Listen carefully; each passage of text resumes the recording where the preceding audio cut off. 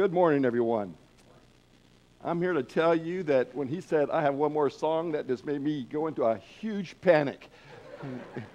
I love song leaders because I'm not one. So anyway, it's good. It's good to see all of you here this morning. Of course, tomorrow is going to be Memorial Day, and I want to encourage you to pause and for a moment give honor to those men and women who have put on the uniform and didn't have a chance to take it off because they paid the ultimate sacrifice for our freedoms. The freedoms that we enjoy this morning as we have gathered together this morning, unmolested, being able to sing these songs, being able to preach the Word of God, being able to say almost anything we want to say, even the most vilest of things, without fear of retribution of any kind, I suppose, at least within reason. But anyway, tomorrow's going to be that day, and so I would encourage you to spend some time in honor of those who have paid that sacrifice for us. I want to introduce this woman to you here. You may already know who she is. Her name is June Wandy Mann. She is a first lieutenant back during the Second World War. She served in Africa. She served in Sicily and Italy, France, Germany. For a lot of years, she received, because of the work that she did, 8 battle stars, and so it's incredible. And she wrote a book that was an interesting book. The name of the book was The Bedpan of a Commando.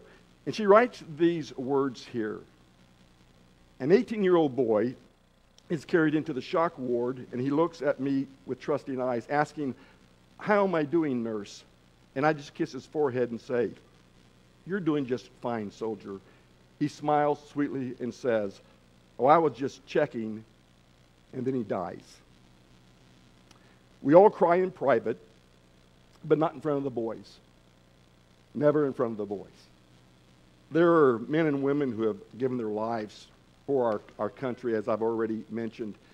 And of course, there are men and women who have served our country, and men and women like June Mann here. And so tomorrow is an important day to remember some of these incredible, brave people. Let me remind you of our barbecue in the park 2 weeks from now, on June the 12th. We're going to gather together and just enjoy an evening of being able to eat together with one another and enjoy some fellowship. And then we'll do some singing together. It sounds good to me. Singing it soul to soul. It sounds good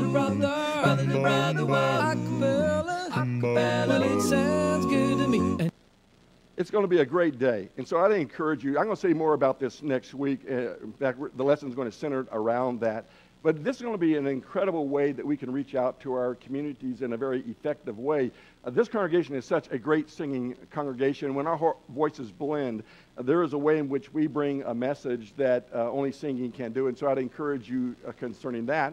Then, of course, let me just remind you that out in the foyer is the reservation table. If you'll go out there and get a reservation and sign that form, and then make sure you get it to one of the ladies so that we can have a record of your reservation for that, so we can make sure we buy the correct amount of food and those things. I don't know about you, but for me in Idaho, fall is probably my favorite season. But second to it is probably the time in which we're living right now, the season that we're living, right, as we begin to move out of the kind of cool, rainy season where it can't make up its mind to getting extremely hot, which in Idaho seems like it goes from that to hot really fast. There's this moment in time where we just really enjoy just the beauty of everything that surrounds us. Everything is new. Everything is fresh. Everything is budding. The ducks are starting to hatch. The baby birds are starting to hatch their babies, and they're beginning to tweet, wanting their mommies and their daddies to bring them food. Everything begins to sprout. You might say it's the seeds of a new life. One of the things that I enjoyed so much 35 years ago when I moved to the Idaho area was all the agriculture that surrounded us. There was so much of it that surrounded us. I remember being in Caldwell and living in the house there and looking at across the way at 70 acres of land. Sometimes it was onion, sometimes it was beet, sometimes alfalfa, sometimes corn. A lot of different things were grown there. Today in Meridian, of course, there's so many subdivisions around us. The land has just been, just subdivided. And I'm not complaining about that because I, too, live in a subdivision. But even so with that thinking, around Meridian, there's still a lot of agriculture. And as you go west of here, you'll even see more agriculture. Agriculture is something that is important. In fact, you probably noticed that Jesus oftentimes, because of the agrarian society in which he lived, oftentimes used agriculture as a means of illustrating some important teaching that he wanted to get across to the people. Probably one of the best known or familiar parables that he spoke was the parable of the sower. Some have called it the parable of the heart or the parable of the hearer, but it's a familiar one, and it's probably, in my estimation, of all the parables that Jesus spoke, probably the most easiest to understand or interpret. And the reason is because, well, he interprets it for us. For instance, he says that the seed represents the word of God. The soils represent the hearers who are listening, or the hearts on which that word would be planted, or the mind, if you will, and how they receive the word of God. And of course, the sower represents anyone that would be spreading or sowing the seed or the word of God into the hearts of men and women around.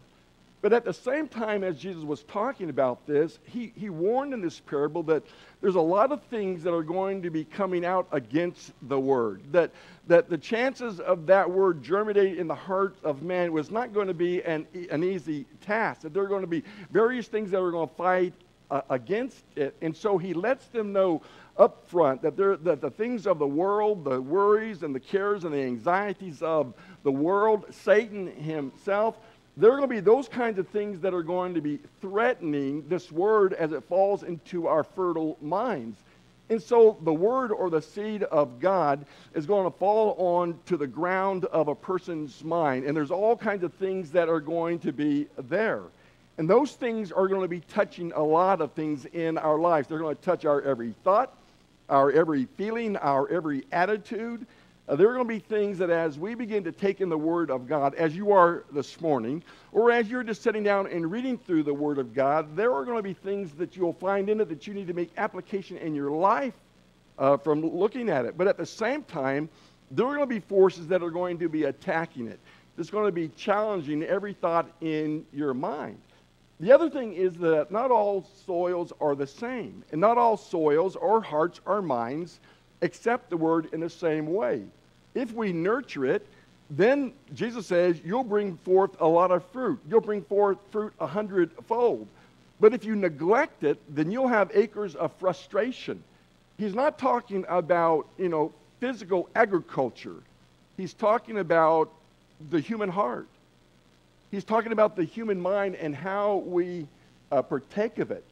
And what he is saying is that the garden of the mind can easily become a war zone unless we are willing to put in the time and in the effort and really watch after the things that come into our minds and make sure that we are cultivating a good mind, that we are making sure that we are hoeing out the weeds and the briars and the things that tangle us up in life, and make sure that we are keeping good soil for that seed to germinate in and to bring forth a tremendous amount of fruit. Because if we don't, then those things can run rampant in our lives very quickly. And the result of that is that Satan, well, he'll claim the territory by, virtue of squatters' rights. If you leave your mind open and vacuous of what God has to say to you, or if you for a moment let down your guard when it comes down to the things that you receive in terms of God's word, then Satan is ready and willing to take his abode and take its place in our lives. And the result is that we have a mind then that becomes depraved, that begins to reject the things of God. So this morning I'm going to be talking to you about the implanted Word of God.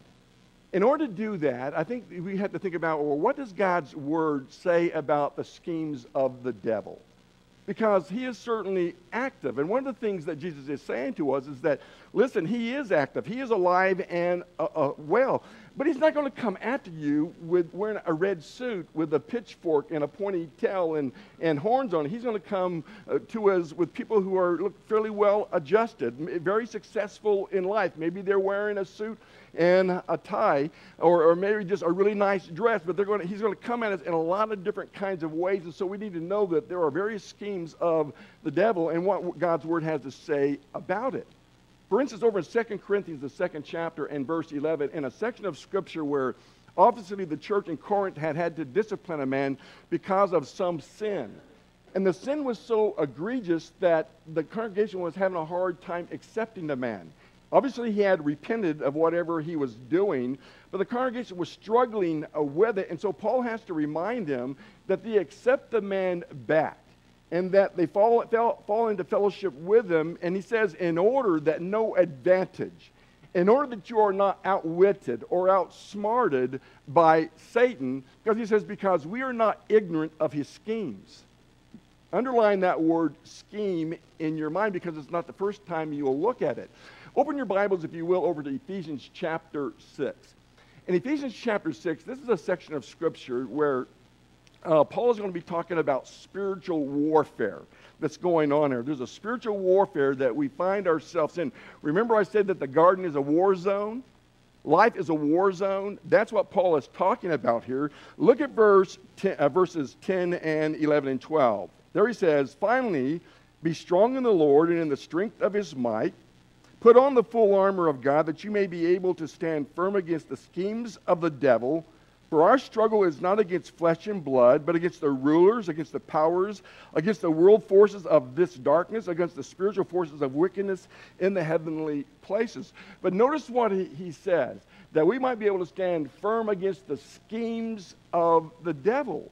Okay, so what exactly are these schemes? What does this word mean? Well, it comes from the word methodia. And right off the bat, you will be able to make the connection that our English word is the equivalent of methods, okay? So it's what it's saying. It says the schemes of the devil have to do with methods. And so what are his methods?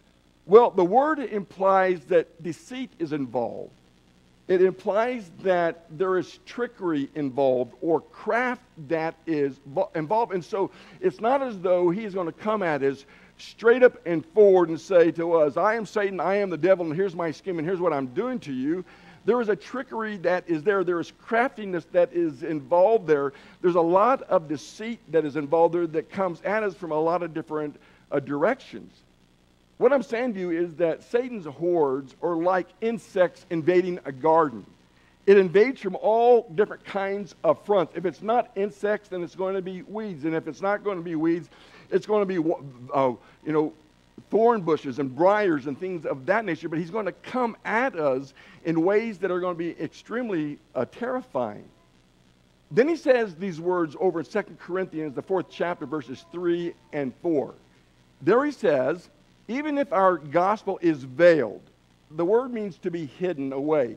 Even if our gospel, even if the good news is hidden, it is veiled to those who are perishing, in whose case the God of this world has blinded the minds of the unbelieving, that they may not see the light of the gospel or the glory of Christ, who is the image of God.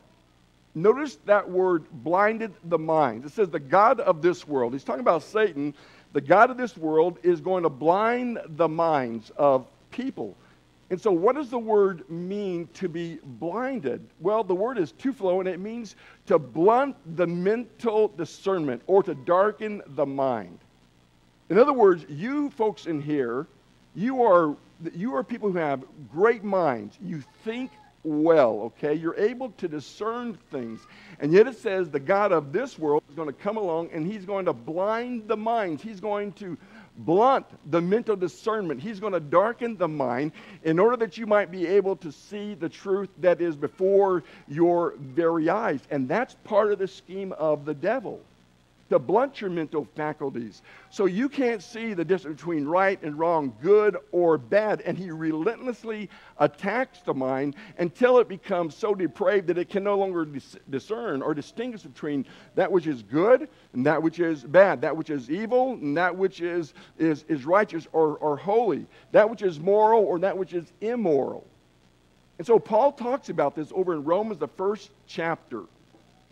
Romans, the 1st chapter, and in verses 18 down through 22. Now, because of time, I don't have, I'm not able to just go down through this and read all of it to you. But let me tell you this. You need to take time sometime and just read what he says here, because he talks about a depraved mind that is is there. It starts with verse 18, actually a little bit before that, and then goes all the way down to verse 32. And in that section of Scripture, beginning in verse 18, he says, "For the wrath of God is revealed from heaven against all ungodliness and the unrighteousness of men who," watch this, "who suppress the truth in unrighteousness."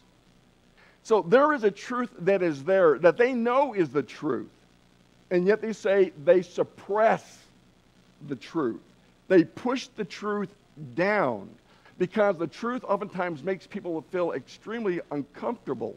And then as you move down to verse 28, there it says, "Just as they see fit not to acknowledge God any longer, God gave them over to a depraved mind to do those things which are not proper."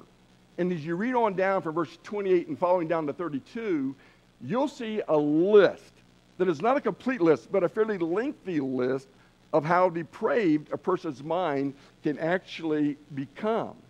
Notice that people who are unrighteous suppress the truth.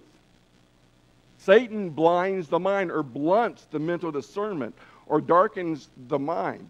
And the result is they suppress a truth to the point that they're not able to get a good understanding. So what does the word depraved mean? Well, the word depraved in the original language simply means to reject. So what is it that such a mind is going to reject? Well, it's going to reject the moral standards of God is what's being rejected here. It's going to reject the things that God has to say to us. All you have to do is stop for just a moment and look at the world that is around us. Look at the things that are going on around us. Look at the evil and the sinfulness that's being perpetuated by those who no longer have a sense of a moral compass of what is right and wrong, and it's coming at us from all different quarters. But we think, well, that's flesh and blood that's coming at us. Well, no, they're pawns, if you will. There are pieces on a chessboard of kings and rulers, and then those beneath that are coming at us from a lot of different kinds of directions, whether you're talking about the society or whether you're talking about government or when you're talking about maybe even the academic part of our world, it's coming at us. And it takes a depraved mind to muddy up the water so much and suppress the truth so much that, God's word can't be seen, even though it's clearly seen. Even though God is very clear about what is moral and what is immoral, what is good and what is bad. It's very clear that you can look at it in Scripture, and yet somehow you're able to muddy that thing up so that it's unrecognizable or becomes acceptable to the masses of people. In other words, what I'm saying is Satan blinds the minds or blunts the mental discernment and darkens the mind. And the scary part is that seldom do people know what's happening to them. They don't get it because they're constantly being attacked. Their mental faculties are constantly being attacked, whether it's through social media or whether it's through TV or movies or whether it's through politicians or whether it's through friends or whether it's through a lot of things. There's a lot of things that are coming at us. And so how do we go about protecting the mental walls? How do we protect ourselves from the scheme of Satan? Because make no mistake about it, that we're like a fortress and we have walls that are there. I said to a person the other day, it says, listen, I am the master of my walls. I am the gatekeeper. I may have some doors or gates in my walls, but I'm the one that allows what gets to come in it and what goes out of it. And so how do you protect those walls? How do we watch after those walls that are around us? And the answer is the implanted word. James 1 and verse 21, the latter part of that says, receive the implanted word, which is able to save your souls. And so we're talking about the seeds of the Scripture. The seeds of the Scripture is what's going to reinforce and fortify your mental wall so that you're able to discern. Listen, with every acorn is a forest of trees. With every ear of corn is a cornfield. So everything starts by a seed, and then it begins to grow from that point on. Well, if God's fruit is the triumph over Satan's weeds, then his word must be sown not only far and wide, but deep as well. And so we need to be people who are really in the Word and not playing at the Word, but people who are really in the Word. And I'll talk about that a little bit more here in a moment. But planting the Word firmly in your mind is going to be so, so important.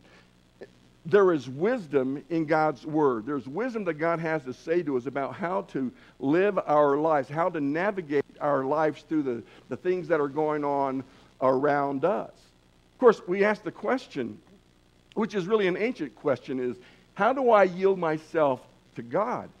And so David, the king, he said these words here, how can a young person stay on the path of purity? And then he answers his own question, by living according to the Word. How do you young people stay pure in your lives? And he says, by taking the Word in and living according to the commandments that God has given to us. So how do I keep God's Word? Where do I begin? And David says, your Word I've hidden in my heart that I might not sin against you. So the Word becomes this thing or this way in which we're able to fortify the mental walls and stay strong, because now we know what God expects of us. We know what's going on with us. Look again what was read to us a few moments ago by Ethan over in Psalm 78. Psalm 78. I think it's an incredible passage of Scripture there, if you'll open your Bibles to that section. And I just want to call your attention to verse 5 and following. Here's what he says. For he established a testimony in Jacob and appointed the law in Israel, which he commanded our fathers, that they should, listen to this, teach them to their children, that the generation who comes might know, even the children yet to be born, that they may rise and tell of their children. And then he goes on to say that so that as a nation you don't fall into disrepair. So notice how there's an emphasis on teaching the next generation, implanting the Word in the next generation into their lives. So why is that important? Because each generation is a new generation, and each generation has to be taught the ways of God. Well, why? Because people need a moral compass. God established how to live in a community or a society that does well by having an appreciation for the love of God, but also establishing a moral compass for navigating their ways through life. And the book of Proverbs, is a great book when it comes down to parenting or comes down to just living life wisely as individuals. And so Proverbs oftentimes emphasizes letting the seeds of a parent's wisdom to be planted well into the minds of their children. It's so important. Pepperdine did an interesting study here. University did a study back in 2022, but in February is when they published it. And what they did is they published this study that talks about research on an adult mind as compared to an adolescent's mind. And it was surprising. And what they were saying is that your children may be as tall as you are. They might be as filled out as physically as you are. They may have scored super high on their SATs or their ACTs and have done super well. But they went on to say, but you can bet this, you can bet that your children's minds are not fully developed. They're not fully developed. There's not a complete transformation process that has gone on there. There has not been a complete change in terms of what's going on in their minds. And in this, they said the difference between an adult and an adolescent is the prefrontal cortex. I read that and I thought, what in the world is it talking about? And he said there's 9 functions of the prefrontal cortex. And what they're saying about this is this, that this part of the brain in a teen is still being developed all the way into their mid to early 20s.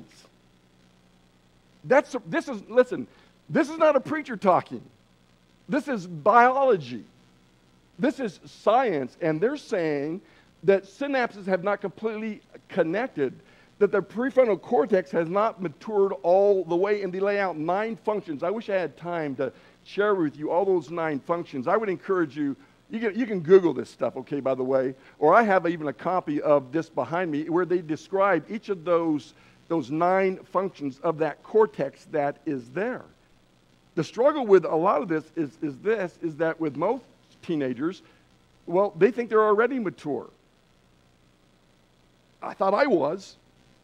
Like when I was like 15, I was sure I knew everything my dad knew, and so, seriously, and so we all are kind of there when we're young, and in fact, we tell them that they're able to do that, but when you talk about this, there's something so incredible there that they found that this prefrontal cortex is that performs reasoning and planning and judgments and impulse controls and the necessities of becoming an adult. I got to thinking about that and thought, well, that's why they send young men to war, because they are not sure exactly what all is going on there.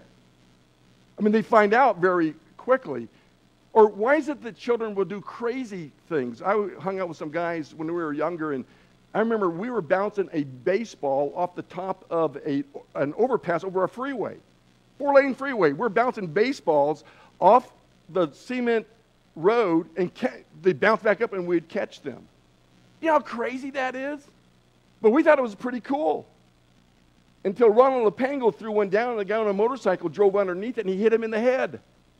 And the guy went out into the bushes and ice plant and wrecked his motorcycle. And so we got arrested. They took us down to the police station. The guy was really nice. He didn't charge us. He said, "You're stupid kids." And it helped a lot that one of my best buddies, his dad was a captain in the CHP. And so they gave us a stern warning, and they let us go. But why would it cause a kid to do that? Because we don't always think well about what's going on. And so we experiment and we try things and we do things because we think it's okay, but, well, we're not there yet. We're not there yet. And that's why parents need to be instilling in their children a moral compass that's based on God's Word. And until there you have this moral compass in place, then you need to be making moral decisions for your children, helping them to make moral decisions that are solid. My daughters used to say to me, "Dad, why can't we go to the R-rated show?" I said, "Because your conscience is not ready to handle that stuff. You haven't decided what is right and wrong, good and bad, moral and immoral yet, so I'm going to make this call for you." And they get angry at me, and they get mad at me, and then they'd sneak off to an R-rated show, and I would catch them at it. Listen, why did I know it? Because I knew what I was like. When I got it. We need to be aware of this as people because it's so important. All parents, they need to be on deck when it comes down to these things. Seriously, you need to be on deck because we live in a world that is crazy. I mean, think about Salvador Ramos. That young man went in and killed 19 children and a couple of adults. What's in a person's mind that would do that? Where were his parents? Where was his dad? Where was his mother? How does a kid go and buy 2 rifles that cost $2,500 each, and your parent doesn't know about that? Even more important, where's God? Where was the God of kindness and compassion and gentleness? Where was sympathy that is there? Where is the empathy that is there? We have sectors of our government, we have sectors of our society that are telling our children that you can go out and you can choose whatever sexuality you want to be. Or you can choose whatever gender you want to be. Some, even at the age of 3rd and 4th grade, you can choose your gender. You're able to do so. Biology says, no, you can't. You're not able to do that. And I look at some of that stuff and I read those things and watch it and I think, has our world absolutely lost its mind? We have a Supreme Court justice, this lady was put in, who's asked the question, what is a woman? And she is either ignorant or she's being one who suppresses the truth. When she's asked the question, what is a woman? And you can't give a simple answer with what a woman is. Or another official was brought before Congress and asked the question. The question was this: can a man become pregnant and abort their child? And this woman's answer, without even a second's hesitation, was yes. And I went, wow, that's crazy. Crazy, crazy. Okay, well, I can read between the lines and I kind of know where she's going with that thing about gender stuff, But even so, that's what's coming at your children. It's coming at them from TV, from radio. It's coming at them from their friends, from some of their teachers. It's coming at them from the government. It's coming at them from all sections of places. And you say, well, Richard, I wish you weren't talking about this morning. Well, listen, I'm probably the only ones that are going to be able to. Because their teachers can't unless they want to get fired. We have politicians who won't. So someone has to say something about this. Because I want you to know when it comes to parenting your children, it is not the job of the school, your child's school. It's not the teacher's responsibility. It's not the government's responsibility. It's not society. They're not the one who teach them about such things. That's our responsibility. That's why all parents need to be on deck. That's why we all need to be engaged and know what's going on in the society around us and what's being taught to our children. Satan is alive and well. And he's going to come at us from a lot of different directions, and we didn't know that. The writer of Proverbs said this, when I was a son, my father, tender, and the only son in the sight of my mother, then he taught me and said to me, let your heart hold fast my words, keep my commandments and live. My son, keep my words and treasure my commandments within you. Keep my commandments and live, and my teachings as the apple of your eye. Bind them on your fingers. Write them on the tablets of your heart. Remember what David says? Thy word I have hidden in my heart, that I will not stray away from you. Incline your ear and hear the words of the wise. Apply your mind to my knowledge, for it will be pleasant if you keep them within you, that they may be ready on your lips. And so, parents, we need to be planting God's word and his values in our children's minds when they are young, when they are formulating their conscience, where they're determining what is right and wrong and good and bad and moral and immoral. That's when they need their parents. And so I'm going to say to you as parents, don't abdicate that. Anyone can be a rock star as a parent when they're just little bitty guys and gals. You know, when they're in grade school, anybody can be a rock star, but when it gets down to parenting, that's when they become these guys here. When they get smart and when they have good thinking faculties and where they can reason things out, and we need to be able to articulate to them what God has to say to them about important matters of life and what God has to say about things. So what's the strategy for implanting the word? Okay, so I'm going to give you 3 fast steps, okay, and we'll get out of here. You're going to see this and you're going to say, well, that's sophomoric. You know, who wouldn't understand that? But here's what I've learned about. You know, when it comes to the Word of God, sometimes we're not very good students of it. Sometimes we're not. Sometimes we read the Bible, some people, not all, but some people read the Bible like they do a car manual. You go out and you buy yourself a new car. They give you a manual that tells you everything about that car just about. And most of us, you know, unless you're Dick Jones or someone like that, you know, most of us, we get a car manual and we open it up and we kind of cursory glance through it. Just kind of look very quickly through it. And so we got a kind of an idea of how that car works and everything, but we really don't know it. And generally we don't know it until a red light comes on the dash. Check engine light comes on the dash. Something comes on the dash and then we go, oh, you go back to the manual and you go to the back index and you find out what the problem is, then you turn to the page and you read about that red light. And then you try to figure out a way to fix the thing or have someone fix it. People read their Bibles like that. People cherry pick their way through the Bible, smorgasbord their way through the Bible. I'm having a rough spot. I'm going through this difficulty or whatever. And so I'll open up the Bible and try to find out what's the answer to my problem. But it's better to have that word already implanted in your mind and in your heart.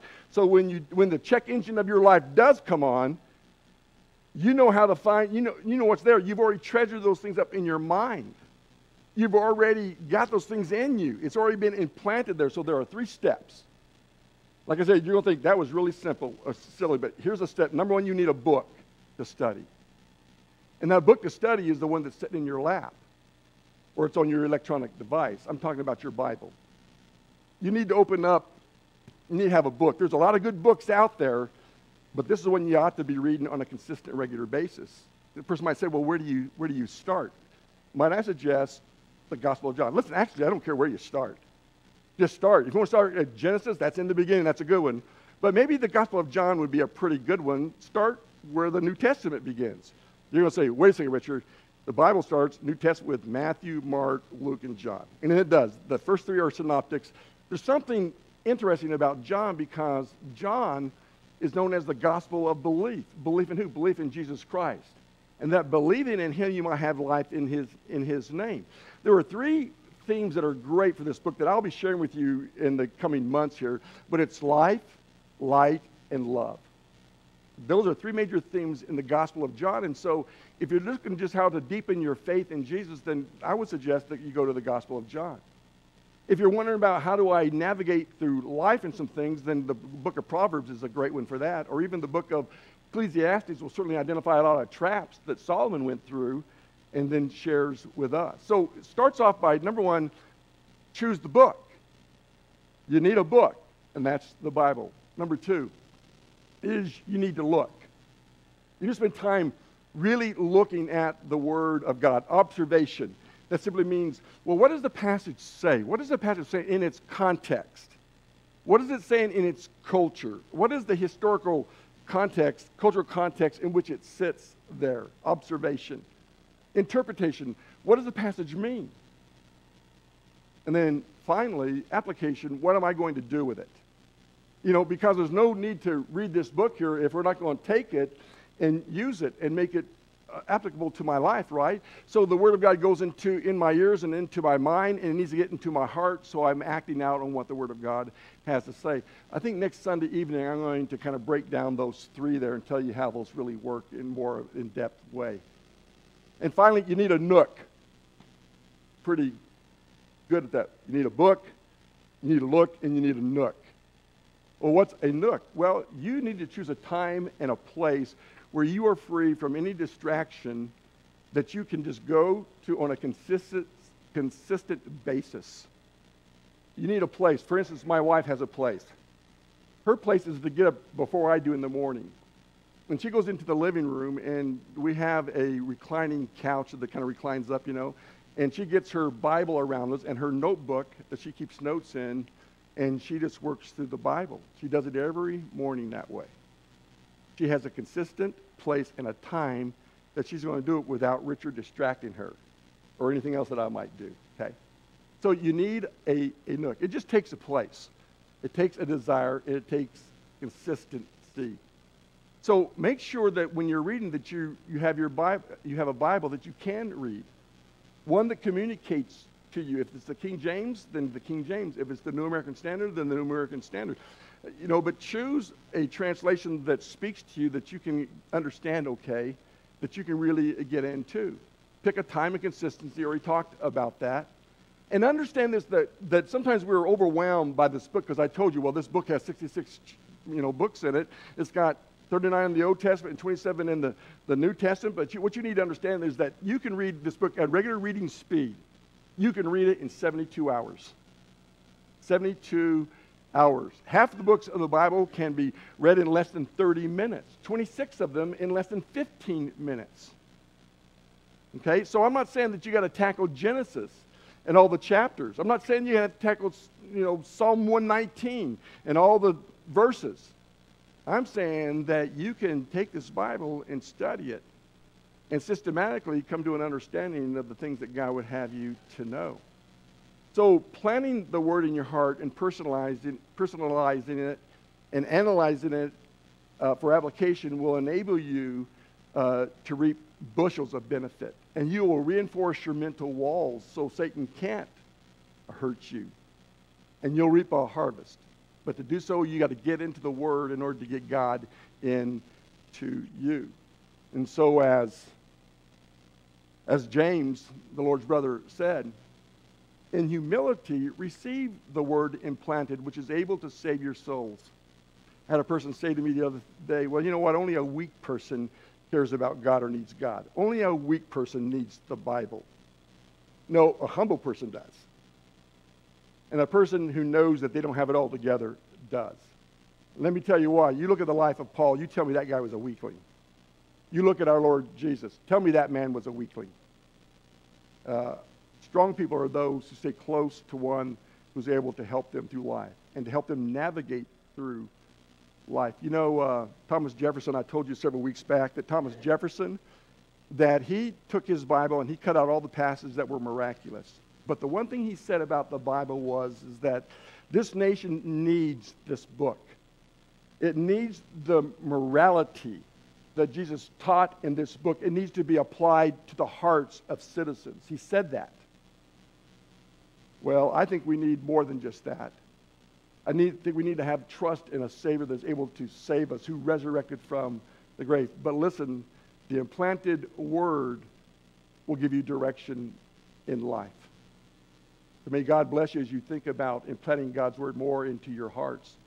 And as you think about your relationship with Jesus and your response to Him. While together we stand and while we sing, and you make your choice.